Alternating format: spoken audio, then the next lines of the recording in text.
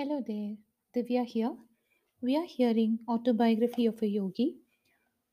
In this episode, we'll see chapter 17, Shashi and the Three Sapphires. Because you and my son think so highly of Swami Sri Yukteswar, I will take a look at him.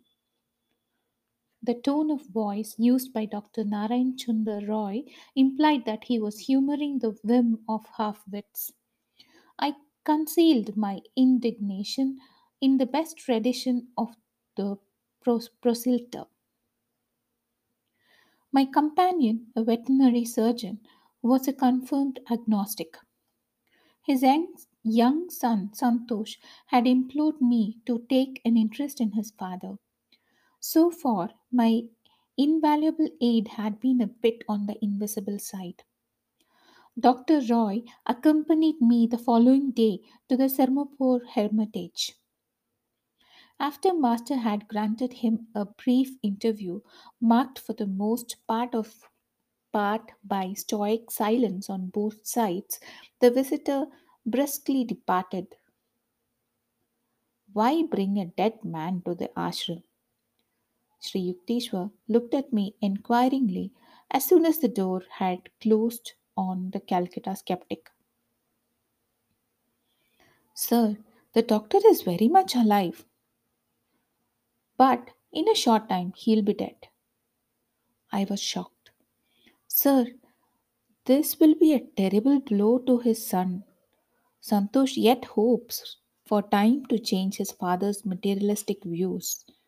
I beseech you, Master, to help the man. Very well, for your sake. My guru's face was impassive. The proud horse doctor is far gone in diabetes, although he does not know it. In 15 days, he will take to his bed. The physicians will give him up for lost. His natural time to leave this earth is 6 weeks from today. Owing to your intercession, however, on that date he will recover. But there is one condition. You must get him to wear an astrological bangle. He will doubtless object as violently as one of his horses before an operation. Master chuckled.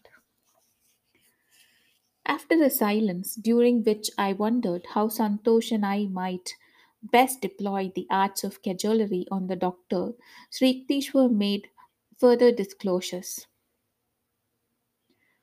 As soon as the man gets well, advise him not to eat meat. He will not heed this counsel, however, and in 6 months, just as he is feeling at his best, he will drop dead. My guru added. The 6 month extension of life is granted him only because of your plea. The following day, I suggested to Santosh that he order an omelette at the jeweller's. It was ready in a week, but Dr. Roy refused to put it on. I am in the best of health. You will never impress me with these astrological superstitions. The doctor glanced at me belligerently. I recalled with amusement that Master had justifiably compared the man to a balky horse. Another 7 days passed. The doctor, suddenly ill, meekly consented to wear the bangle. 2 weeks later, the physician in attendance told me that his patient's case was hopeless. He supplied harrowing details of the ravages inflicted by diabetes. I shook my head. My guru has said it that after a sickness lasting 1 month, Dr. Roy will be well. The physician stared at me incredulously, but he sought me out a fortnight later with an apologetic air. Dr. Roy has made a complete recovery, he exclaimed. It is the most amazing case in my experience. Never before have I seen a dying man show such an inexplicable comeback. Your guru must indeed be a healing prophet. After one interview with Dr. Roy, during which I repeated Sri Yukteswar's advice about a meatless diet, I did not see the man again for 6 months. He stopped for a chat one evening as I sat on the piazza of my family home. Tell your teacher that by eating meat frequently, I have wholly regained my strength. His unscientific ideas on diet have not influenced me. It was true that Dr. Roy looked the picture of health. But the next day, Santosh came running to me from his home on the next block. This morning, father dropped dead. This case was one of my strangest experiences with Master. He healed the rebellious veterinary surgeon in spite of his diabetes and disbelief, and extended the man's natural term on earth by 6 months just because of my earnest supplication. Sri Yukteswar was boundless in his kindness when responding to an urgent prayer of a devotee. It was my proudest privilege to bring college friends to meet my Guru. Many of them would lay aside, at least in the ashram, their fashionable academic cloak of religious skepticism. One of my friends, Shashi, spent a number of happy weekends in Sarmapur. Master became immensely fond of the boy and lamented that his private life was wild and disorderly. Shashi, unless you reform 1 year hence, you will be dangerously ill. Sri Yukteswar gazed at my friend with affectionate exasperation. Mukunda, Mukunda is the witness.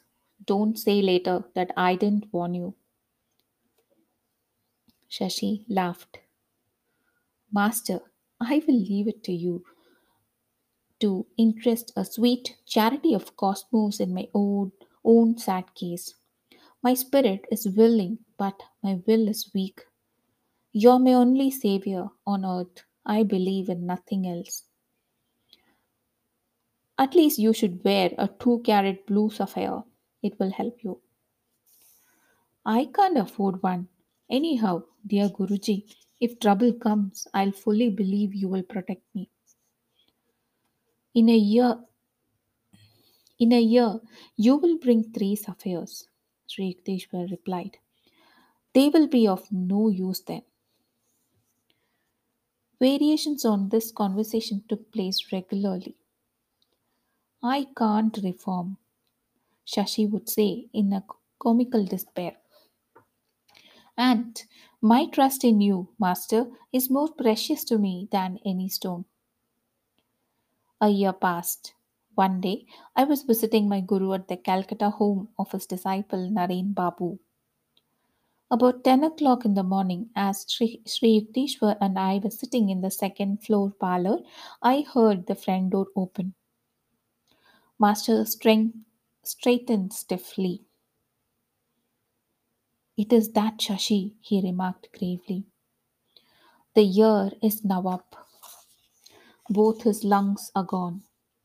He has ignored my counsel. Tell him I don't want to see him. Half stunned by Sri Yukteswar's sternness, I raced down the stairway. Shashi was ascending. Oh, Mukunda, I do hope Master is here. I had a hunch he might be. Yes, but he doesn't wish to be disturbed. Shashi burst into tears and brushed past me. He threw himself at Sri Yukteswar's feet, placing 3 beautiful sapphires. Omniscient Guru, the doctors say I have pulmonary tuberculosis. They give me only 3 months to live. I humbly implore your aid. I know you can heal me. Isn't it a bit late now to be worrying over your life? Depart with your jewels. Their time of usefulness is past. Master then sat sphinx like in an unrelenting silence punctuated by the boy's sobs for mercy. An intuitive conviction came to me that Sri Yukteswar was merely testing the depth of Shashi's faith in the divine healing power. I was not surprised a tense hour later when Master turned a sympathetic gaze on my prostrate friend. Get up, Shashi. What a commotion you make in another person's house. Return the sapphires to the jewelers. They are an unnecessary expense now. But get an astrological bangle and wear it. Fear not. In a few weeks you shall be well. Shashi's smile illumined his tear-marred face like sudden sun over a sodden landscape. Beloved Guru, shall I take the medicines prescribed by the doctors? Just as you wish. Drink them or discard them. It does not matter. It is as impossible for you to die of tuberculosis as it would be for the sun and moon to interchange their positions. Sri Yukteswar added abruptly. Go now, before I change my mind. With an agitated bow, my friend hastily departed. I visited him several times during the next few weeks and was aghast to find his condition increasingly worse. Shashi cannot last through the night. These words from his physician and the spectacle of my friend, now reduced almost to a skeleton, sent me post haste to Sarmapur. My guru listened coldly to my tearful report. Why do you come here to bother me? You have already heard me assure Shashi of his recovery. I bowed before him in great awe and retreated to the door. Sri Yukteswar said no parting word, but sank into silence. His unwinking eyes half open, their vision fled to another world. I returned at once to Shashi's home in Calcutta. With astonishment, I found my friend sitting up drinking milk. Oh, Mukunda, what a miracle! 4 hours ago, I felt Master's presence in the room. My terrible symptoms immediately disappeared. I feel that through His grace, I am entirely well. In a few weeks, Shashi was stouter and in better health than ever before. But his reaction to his healing was tinged with ingratitude. He seldom visited Sri Yukteswar again. My friend told me one day that he so deeply regretted his previous mode of life that he was ashamed to face Master. I could only conclude that Shashi's illness had had the contrasting effect of stiffening his will and impairing his manners. The first 2 years of my course at Scottish Church College were drawing to a close. My classroom attendance had been very spasmodic. What little studying I did was only to keep peace with my family. My two private tutors came regularly to my house. I was regularly absent. I discern at least this one regularity in my scholastic career. In India, 2 successful years of college bring an intermediate arts diploma. The student may then look forward to another 2 years and his AB degree. The intermediate arts final examinations loomed ominously ahead. I fled to Puri, where my guru was spending a few weeks, vaguely hoping that he would say I need not appear at the finals. I told him of my unpreparedness. Sri Yukteswar smiled consolingly. You have wholeheartedly pursued your spiritual duties and could not help neglecting your college work. Apply yourself diligently to your books. For the next week, you shall get through your ordeal without failure. I returned to Calcutta, firmly suppressing the reasonable doubts that occasionally assailed me. Surveying the mountain of books on my table, I felt like a traveler lost in a wilderness. A long period of meditation brought me a labor saving inspiration. Opening each book at random, I studied only those pages that lie thus exposed. After had pursued this course during 18 hours a day for 1 week, I considered myself an expert on the art of cramming. The following days in the examination halls were a justification of my seemingly haphazard procedure. I passed all the tests through my hair by a hairbreadth. The congratulations of my friends and family were ludicrously mixed with ejaculations betraying their astonishment. On his return from Puri, Sri Yukteswar gave me a pleasant surprise. Your Calcutta studies are now over, he said. I shall see that you pursue your last 2 years of university work right here in Sarmapur. I was puzzled. Sir, there is no Bachelor of Arts course in this town. Sarmapur College, the sole institution of higher learning, offered only a 2 year course in intermediate arts. Master smiled mischievously. I am too old to go about collecting donations to establish an AB college for you. I guess I shall have to arrange the matter through someone else. 2 months later, Professor Howells, president of Samapur College, publicly announced that he had succeeded in raising sufficient funds to offer a 4 year course. Sarmapur College became an affiliated branch of Calcutta University.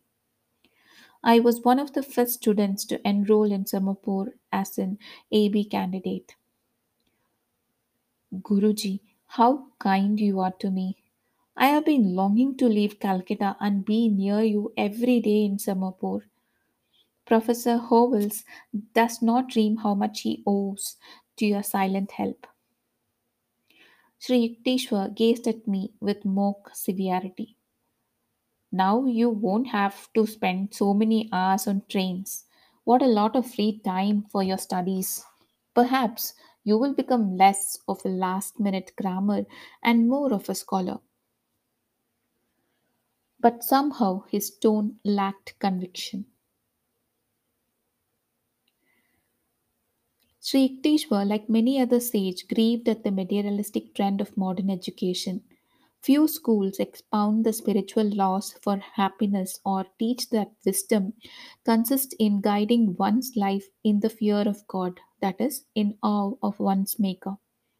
Young people who today hear in high schools and colleges that man is merely a higher animal often become atheists. They do not attempt any soul exploration or consider themselves in their essential nature to be images of God. Emerson observed that only which we have within can we see without. If we meet no gods, it is because we harbor none. He who imagines his animal nature to be his only reality is cut off from divine aspirations. An educational system that does not present spirit as the central fact of man's existence is offering avidya, false knowledge. Thou sayest, I am rich and increased with goods, and have need of nothing, and knowest not that thou art wretched and miserable, and poor and blind and naked. The education of youth in ancient India was ideal. At the age of 9, the pupil was received as a son in a Gurukula. The modern boy spends annually an eighth of his time in school. The Indian spent his whole time there.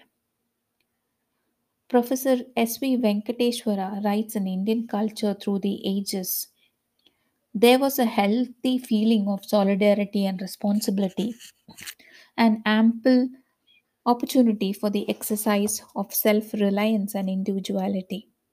There was a high standard of culture, self imposed discipline, and stern regard for duty, selfless action, and sacrifice, combined with self respect and reverence for others, a high standard of academic dignity, and a sense of the nobility and the great purpose of human life.